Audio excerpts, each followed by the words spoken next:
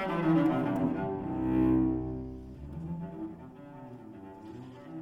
is freedom? What does it mean to have liberty? It seems like a very simple thing to talk about, but the moment you start examining the word and trying to define it and say what it is, it's suddenly not so simple. Let's take something like a straightforward question. Do you have the freedom to jump around the room right now?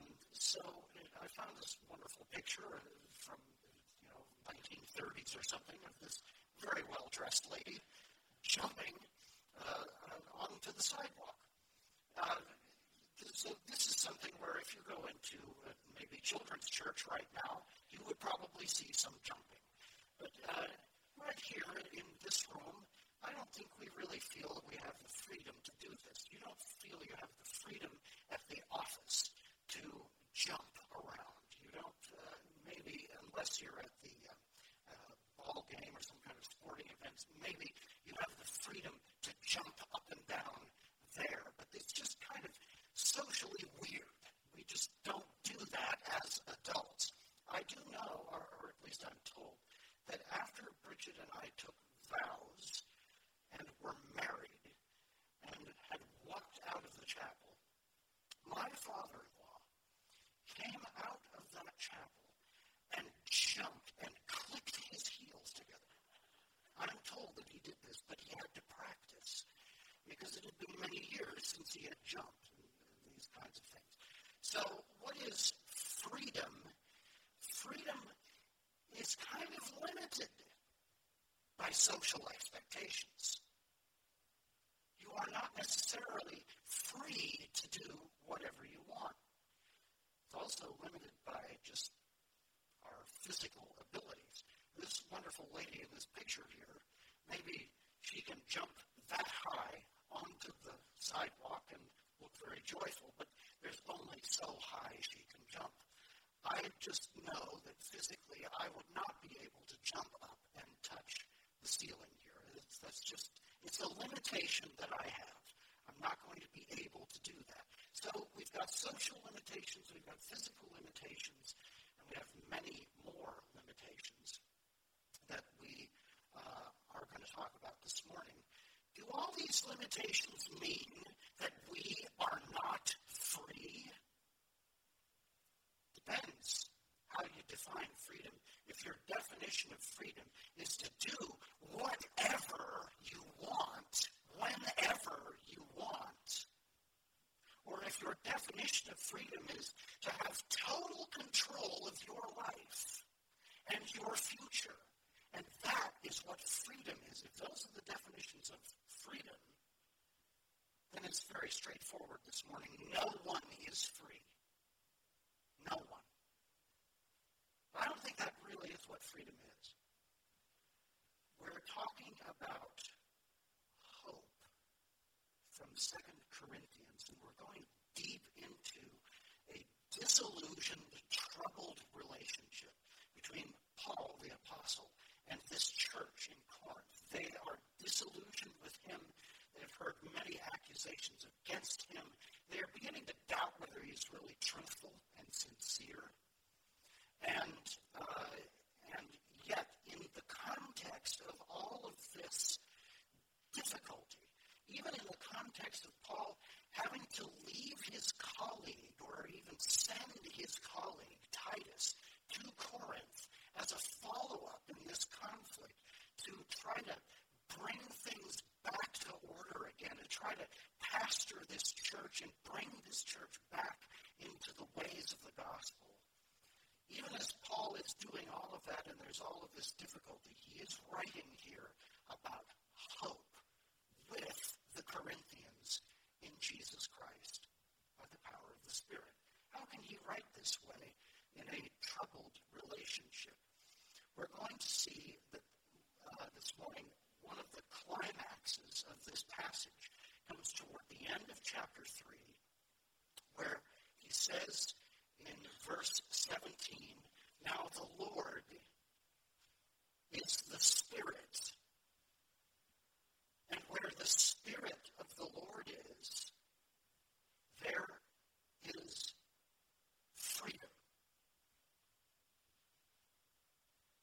is a high point in this passage. It is one of the strongest foundations of the hope that Paul has with this disillusioned church in conflict with them. He is saying the Spirit of God makes us free together. Now, Paul, what do you mean by that? What does that actually look like when the Spirit of God comes and gives this freedom? We're going to answer that question this morning. We're going to go deep into the story of Paul and the Corinthians this morning. We're going to examine what he says about hope and how it describes what he means by freedom this morning. And we're going to do that through the lens of this man I mentioned earlier, Titus, and the relationship that Paul had between Titus, the Corinthian church, and himself. So all of these things we're going to talk about. Let's dive in and ask this question. What does Paul mean when he says the Spirit makes us free? Where the Spirit of the Lord is, there is freedom. Paul, what do you mean by freedom? Well, the best way to answer that is to look at what he describes all around this verse. Verse 3:17 isn't a standalone verse. It's not a quote we pull out of the air. He's in the midst of saying lots of things about the hope that he has with the Corinthians. So let's look at that. I'd like you to back up and go to chapter 2 and verse 12. And he talks here about a moment when he was in the depths of weakness and despair, even. Verse 12 of 2 Corinthians 2. When I came to Troas to preach the gospel of Christ, even though a door was opened for me in the Lord, my spirit was not at rest, because I did not find my brother Titus there. So I took leave of them and went on to Macedonia. So a little bit about the map here. Troas is just across the ocean from what we would call Europe today. And I believe it's directly across from the Balkans. And anyway, it's one of these doorways between modern-day Turkey and modern-day Greece. And so Paul is in this port city of Troas, and he's got a big opportunity. He says, the door is open. I can preach the gospel here. I'm free to do that. But he's sick at heart. He's weak.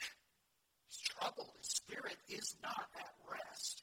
And what he says earlier in 2 Corinthians is that he has been through a period here, up to that period in Troas, where it felt like the sentence of death was hanging over him. He even despaired of life, he said. So let me just pause and ask you, have you felt that way? Do you feel that way now?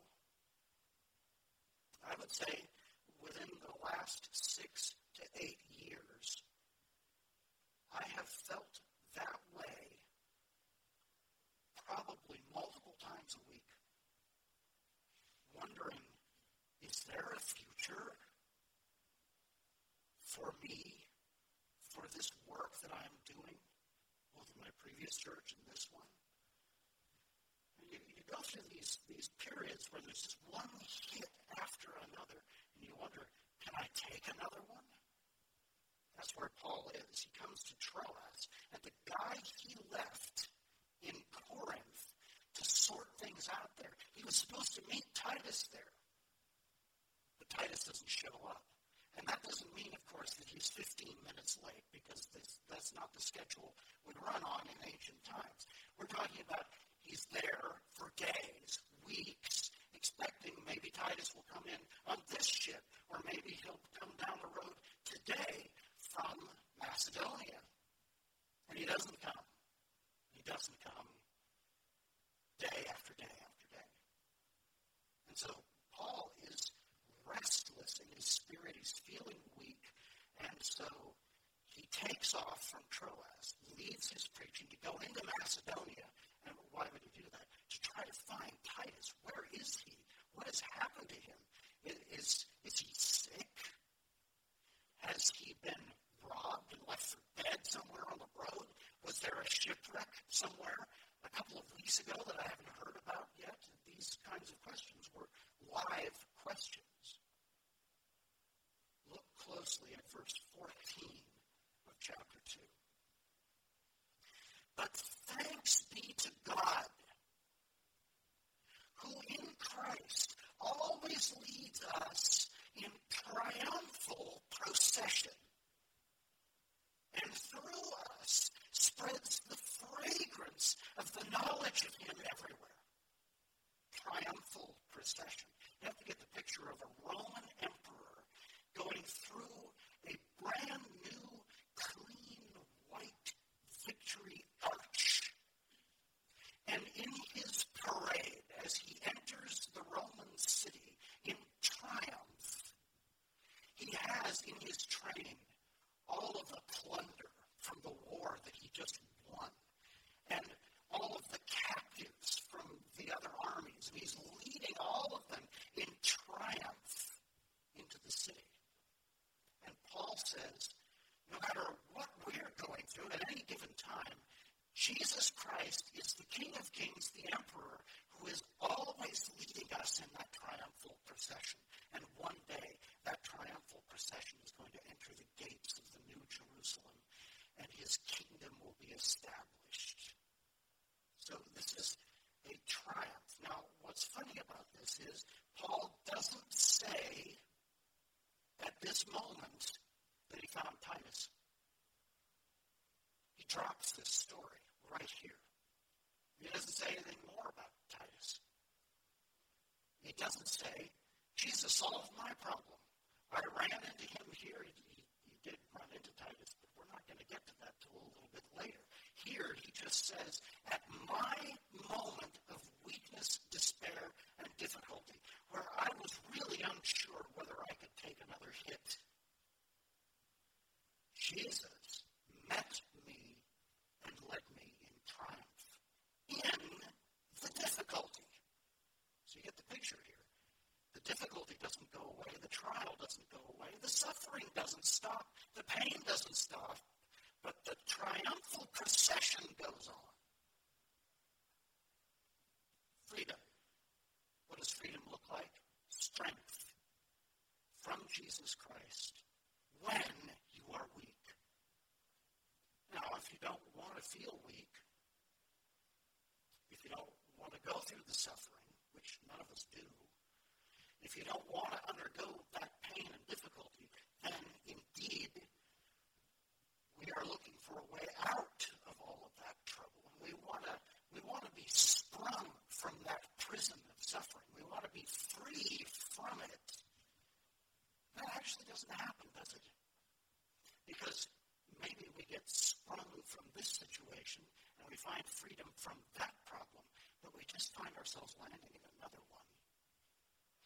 And our strength is at an ebb again, and our spirits are low again, and we wonder again whether we're going to make it day after day after day. Paul says freedom is in being weak. Famously, he's going to say at the end of this letter, Christ is glorified in my weaknesses. Freedom has a lot to do with limitations. Okay, so the next thing I want you to see about what Paul is saying about freedom, when he says, now where the Spirit of the Lord is, there is freedom, he's at least talking about that strength in weakness when you're afraid you can't handle anymore. He's also talking about strength and freedom through relationship. Remember when we looked at the first 3 verses of chapter 3 here, we were talking about the fact that Paul says to this disillusioned church in the midst of a conflict with him, not about one thing or sort of misunderstandings, but a deep conflict over real abuses going on in that body that Paul is confronting. In the midst of that, Paul says this, verse 3,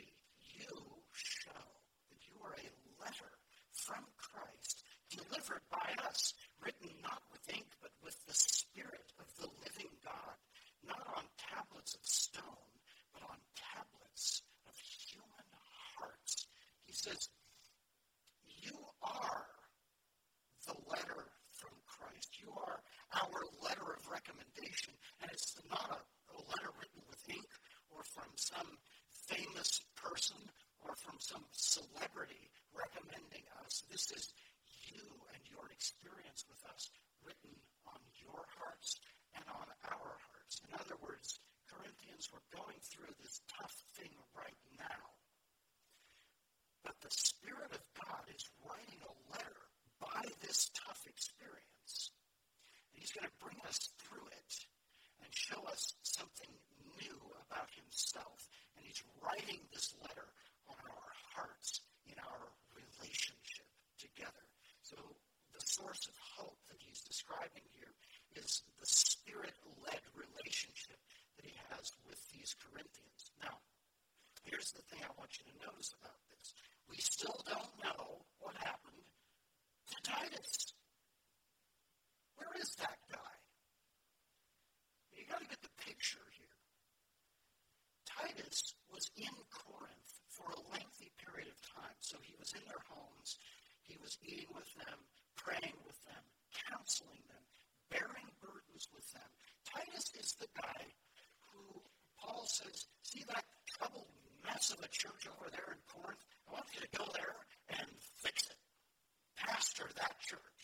That's like if, the Secretary of State calls up and says, yeah, we think you're really smart.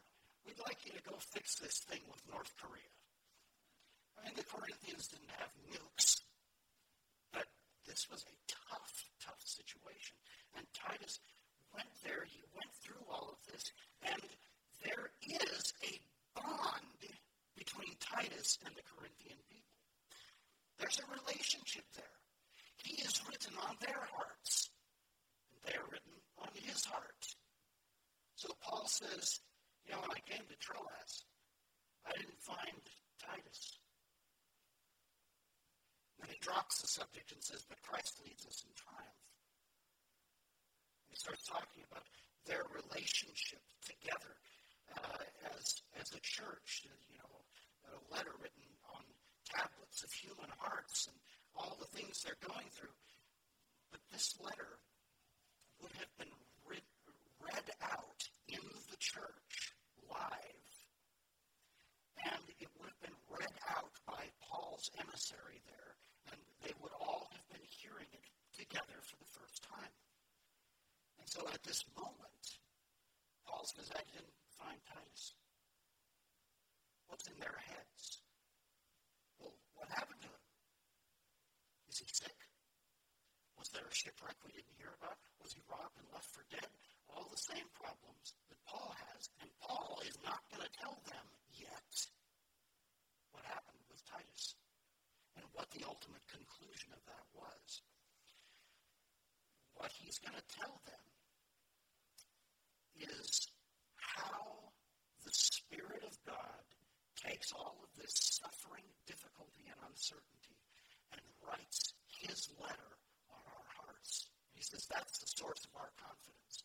That's why we go forward in ministry without doubt, without hedging, without wondering even what's going to happen. We go forward confident because we see the Spirit of God at work in our relationship. So we've got the same dynamic here. Trouble, limitations, don't have answers to key questions that are on our hearts and minds, and yet there is confidence coming out of this. Freedom. That's what freedom is in the Holy Spirit. Confidence growing out of the difficulty. He goes on to talk about that confidence. Look with me at verses 4 through 6. He talks about the fact that we are not sufficient for any of these things. We're not confident because of our skills. We're not confident because of our intelligence or our talents. We're not confident in anything except this one fact, that God has made us, verse 6, competent, skilled, sufficient to be ministers of a new covenant, not of the letter, but of the Spirit. For the letter kills, but the Spirit gives life. We're not coming to Corinth bringing you law, Paul forth bringing you condemnation. Titus didn't bring you condemnation. He brought you life in the Holy Spirit, life in the gospel.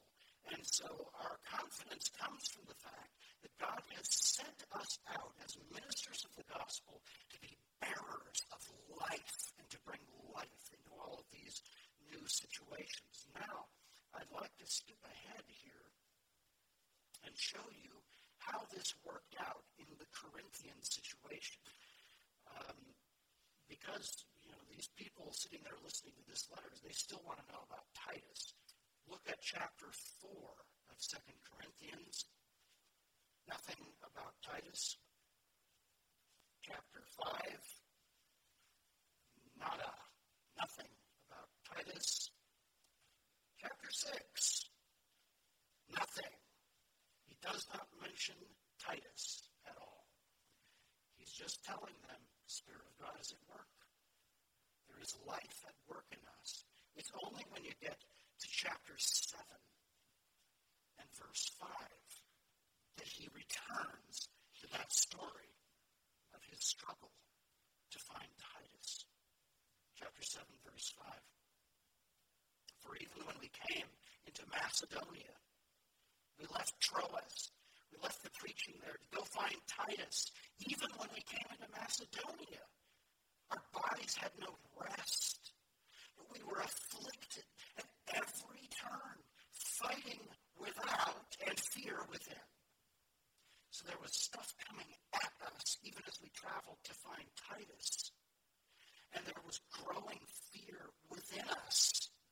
There was no escape from this trouble.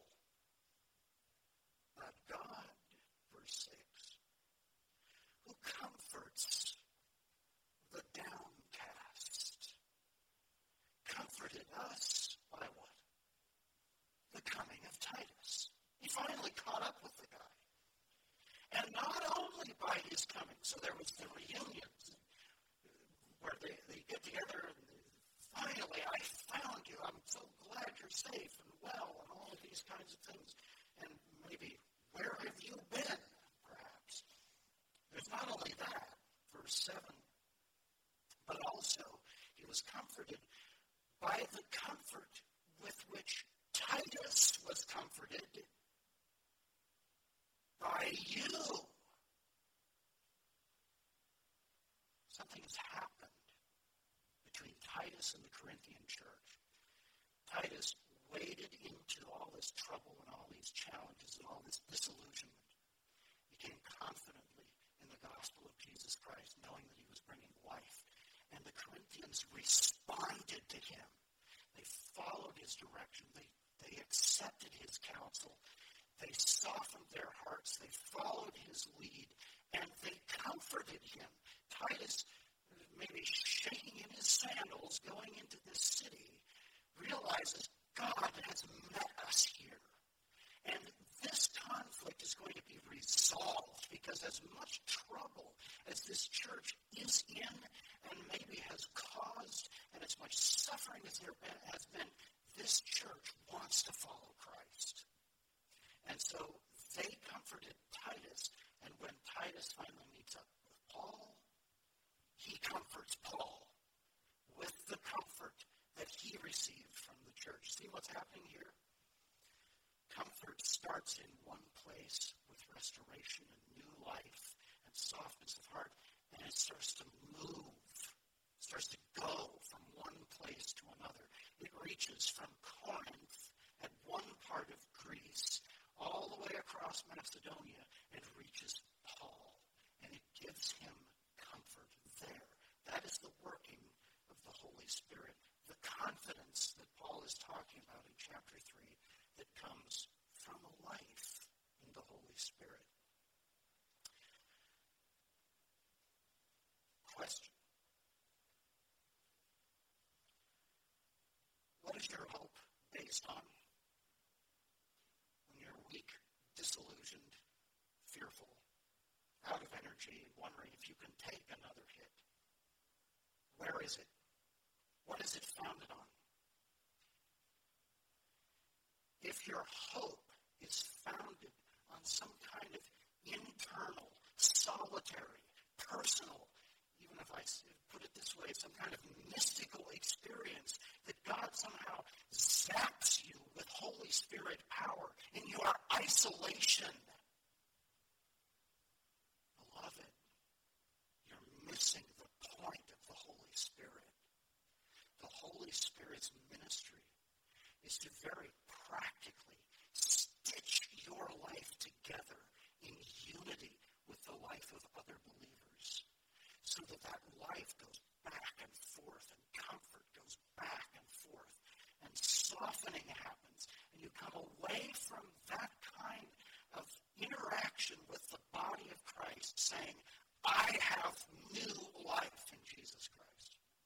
That's where it comes from. If you're isolated, I'm not saying that God is going to ignore you. I'm saying that his normal mode through the Holy Spirit is to knit your life together with others. That's how it works. That's the whole pattern of the New Testament. So, freedom here isn't really about me doing what I want to do. Freedom for Paul is about us being free together. Because the Holy Spirit is strengthening our weaknesses, renewing our power, giving us confidence and giving us new life together. In other words, freedom for Paul is an us thing, not a me thing. Very important.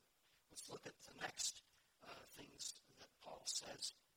He talks about the permanence of what the Spirit is doing. We looked at this a couple of weeks ago, verses 7 through 11, about the fact that the Old Covenant, the letter of the law that comes with death and condemnation, it came with glory, but it was the glory of cut flowers.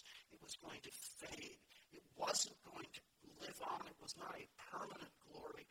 Verse 11, Paul says, if what was being brought to an end came with glory, much more will what is permanent have glory.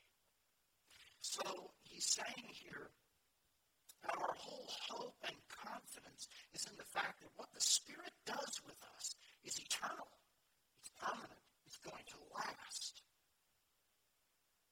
This is reflected in his relationship with Titus and the Corinthians. Turn back to chapter 7. I want you to notice what Paul says about this comfort he received from Titus.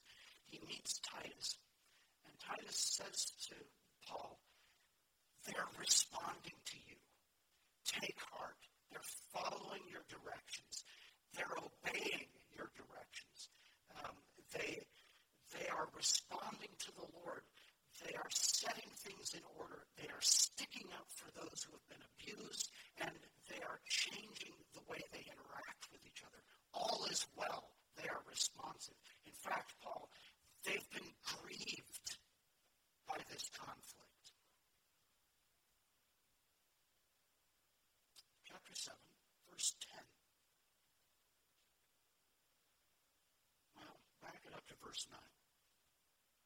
As it is, I rejoice, not because you were grieved, but because you were grieved into repenting. For you felt a godly grief, so that you suffered no loss through us. Your reaction may be, oh, that just doesn't sound very nice. I really don't want to go to that meeting where I'm going to feel grief. And where I'm going to be cut to the heart by things that are difficult. I don't want to go to that meeting. Paul has been through those meetings. Titus has been through them. The Corinthians have been through them. And the result is we're through it. We're on the other side of it. And we are more soft-hearted toward each other. And there is repentance happening. And so we're glad about this. Verse 10.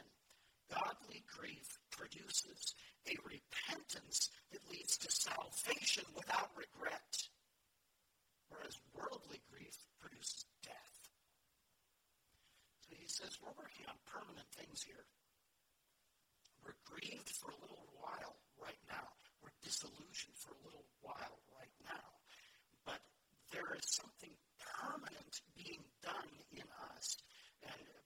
says what that is. Verse 12.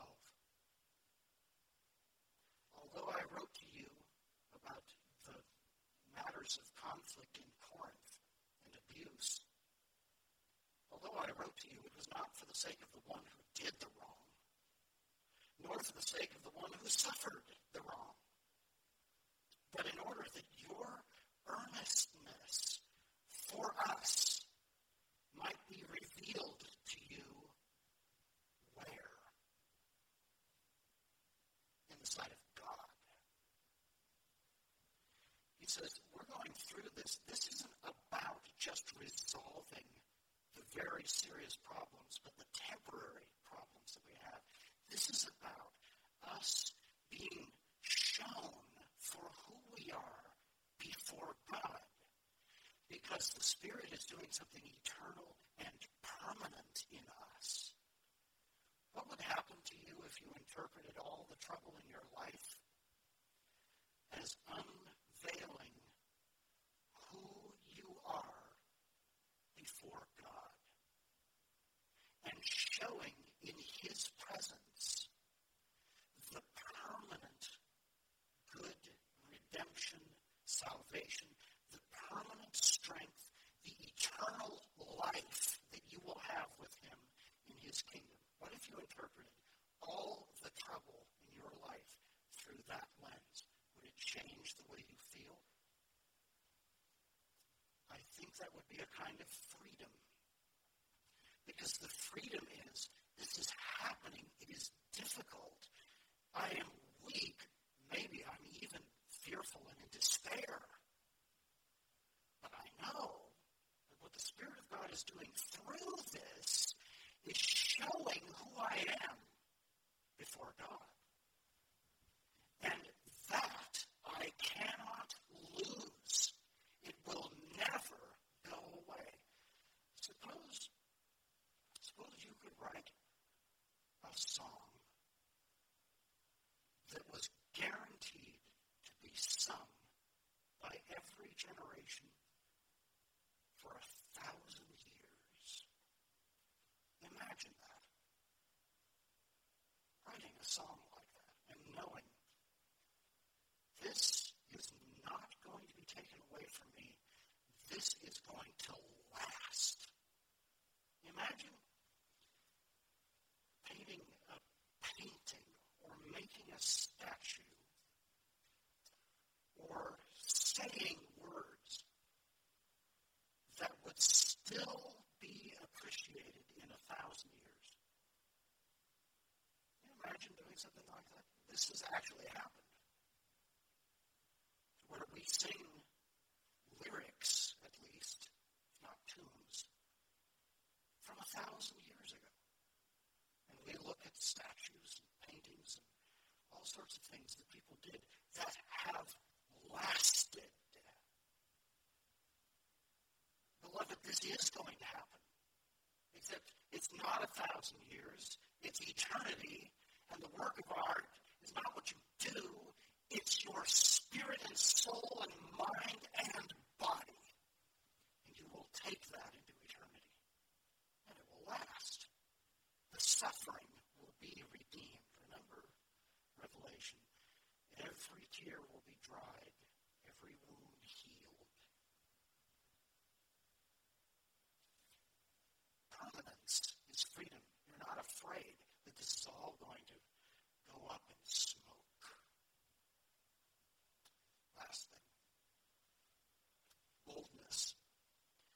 Paul says in verses 12 through 16, all of this makes us bold because we have this kind of hope, because we have the freedom that comes from knowing that Christ is leading us in triumph, because we have the freedom that comes from knowing our relationship is being reconciled and resolved by Jesus Christ, because we have the freedom that comes from confidence, because we have the freedom that comes from permanence. We're bold. This is not a freedom we're going to tuck away in our pocket and bring out maybe at the last resort. This is a freedom that Titus and I and you are going to use boldly. We're going to use it everywhere, every chance we get. The power of the Holy Spirit in us. So what he says here in verse 12 is, since we have such a hope of a permanent glory, we are very bold. Let me take you again to chapter 7.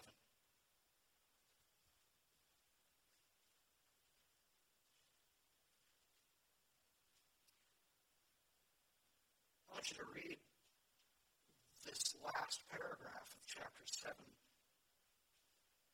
beginning in verse 13, just as an expression of how bold he is. Verse 13 of chapter 7, therefore we are comforted.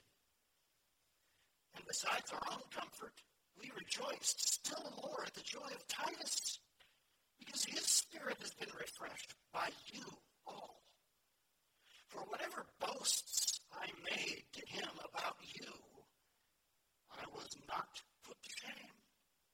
But just as everything we said to you was true, so also our boasting before Titus proved true.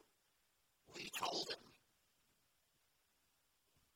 you may be a wayward church, you Corinthians, you may be in trouble, you may have conflicts with us, but these people have the Spirit of God, and they are going to respond to you, Titus. I just know it. Boasted to Titus about it. And he said, I wasn't wrong. You did exactly what I knew you would do. You responded to him, and because of that, his spirit also rejoices. Verse 15, and his affection for you is even greater as he remembers the obedience of you all, how you received him with fear and trembling. I rejoice because I have perfect confidence in you. That's boldness. Question, are you that free?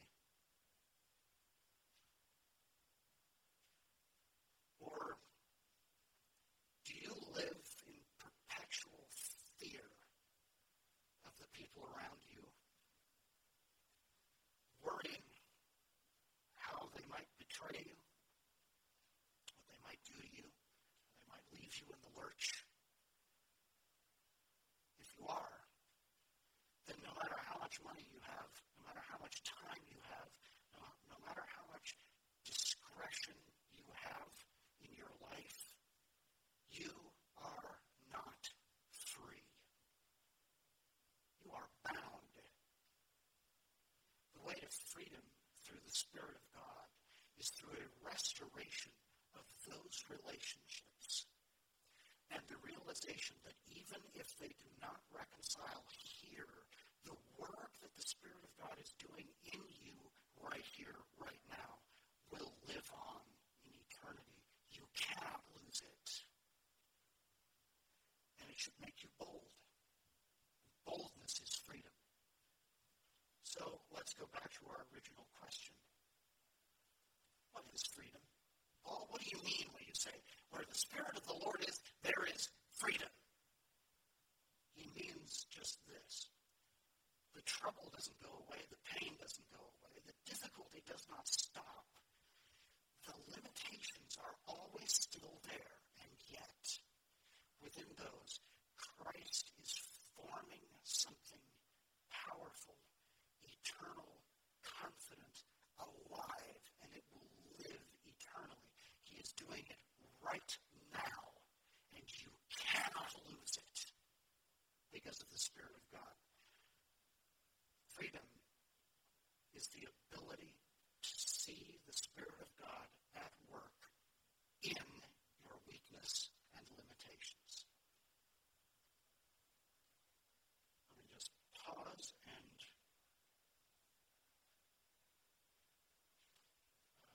I'm not seeing any questions at that point, so let's go on to the last thing we want to talk about this morning.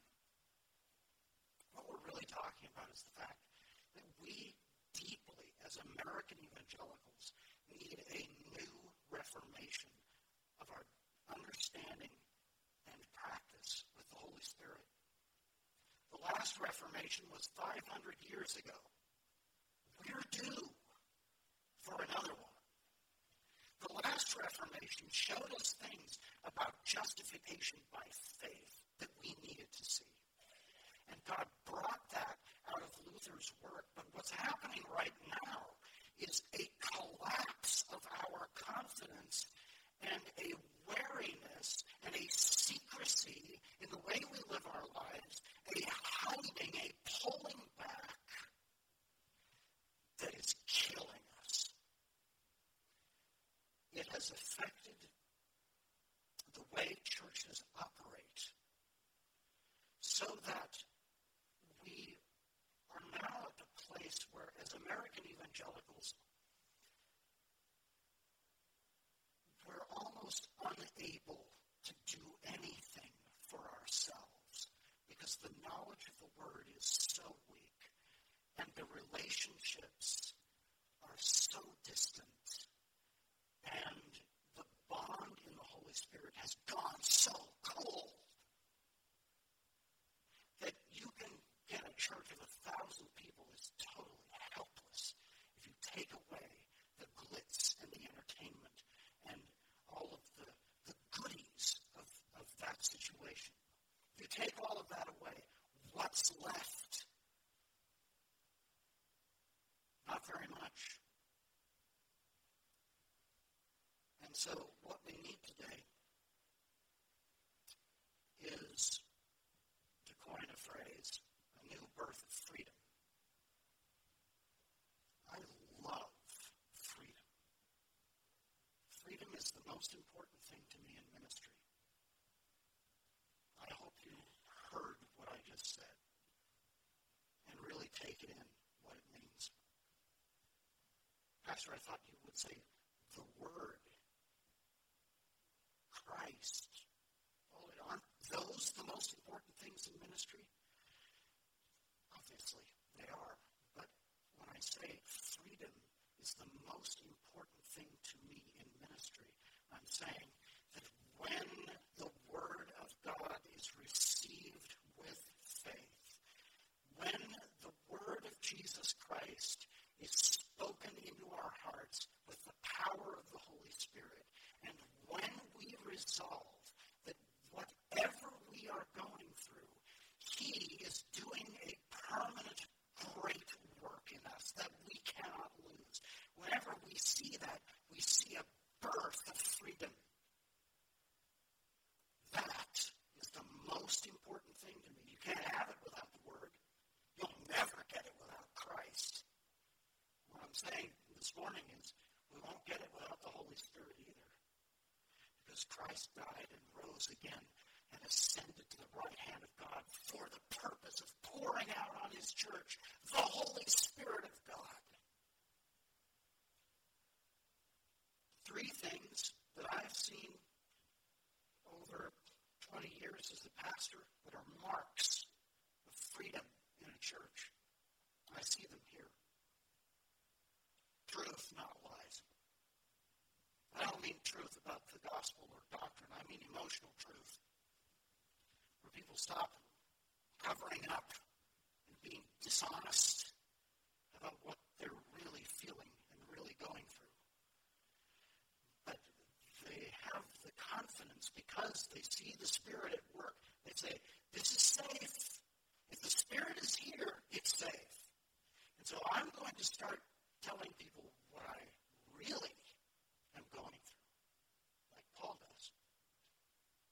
Taken so many hits that I've despaired of life itself, and I don't know whether I can take another one.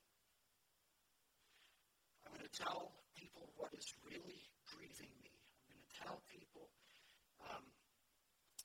the hard things about my life that I don't understand and that I wish would change and that are not changing. The thing that, if I love freedom, what I hate about so often about church life is just the emotional dishonesty of it all. Our inability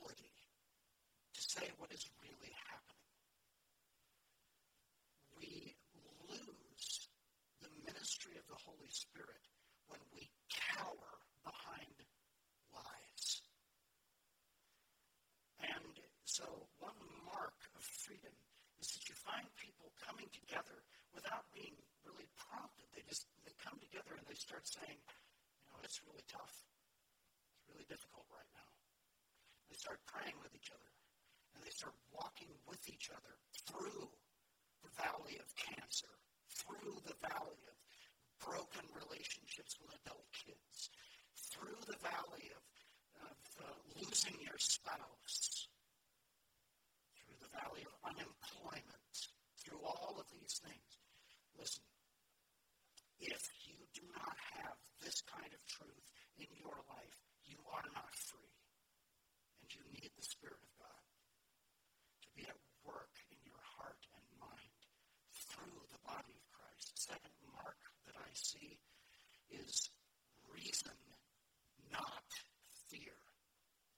When a church is free because the Spirit of God is doing the work of the gospel in the church, people don't hide from each other behind walls of lies. And they don't, when a challenge comes at people, they don't stop and say, and retreat, and close and lock all their doors and shut people out. Instead, they come out, they come together, and they start reasoning together. What shall we do about this challenge? It's a really very simple change. But it is a mark of freedom because it means that fear is not the most important thing in the body. Hope, confidence are the most important things in the body. When people say, well, let's get to work on this. This challenge is coming at us. It looks like a tough one. But we've had challenges before, so let's get to work on this, and let's pray about this, and let's see where the Lord leads us because the Spirit is at work. It's a mark of freedom. Thirdly and finally, in a free church where the Spirit of God is, people are givers, not takers. And I'm not even thinking financially here. I'm thinking that's part of it, but I'm thinking time, emotional energy, creativity, devotion to the work of the body, presence in worship. All of these things, people start to say, I'm going to give this because the Spirit is at work, and I want to be part of what the Spirit is doing. It's making us more confident. It's dispelling our fears. I want to be an agent of that. I want to be a participant in that.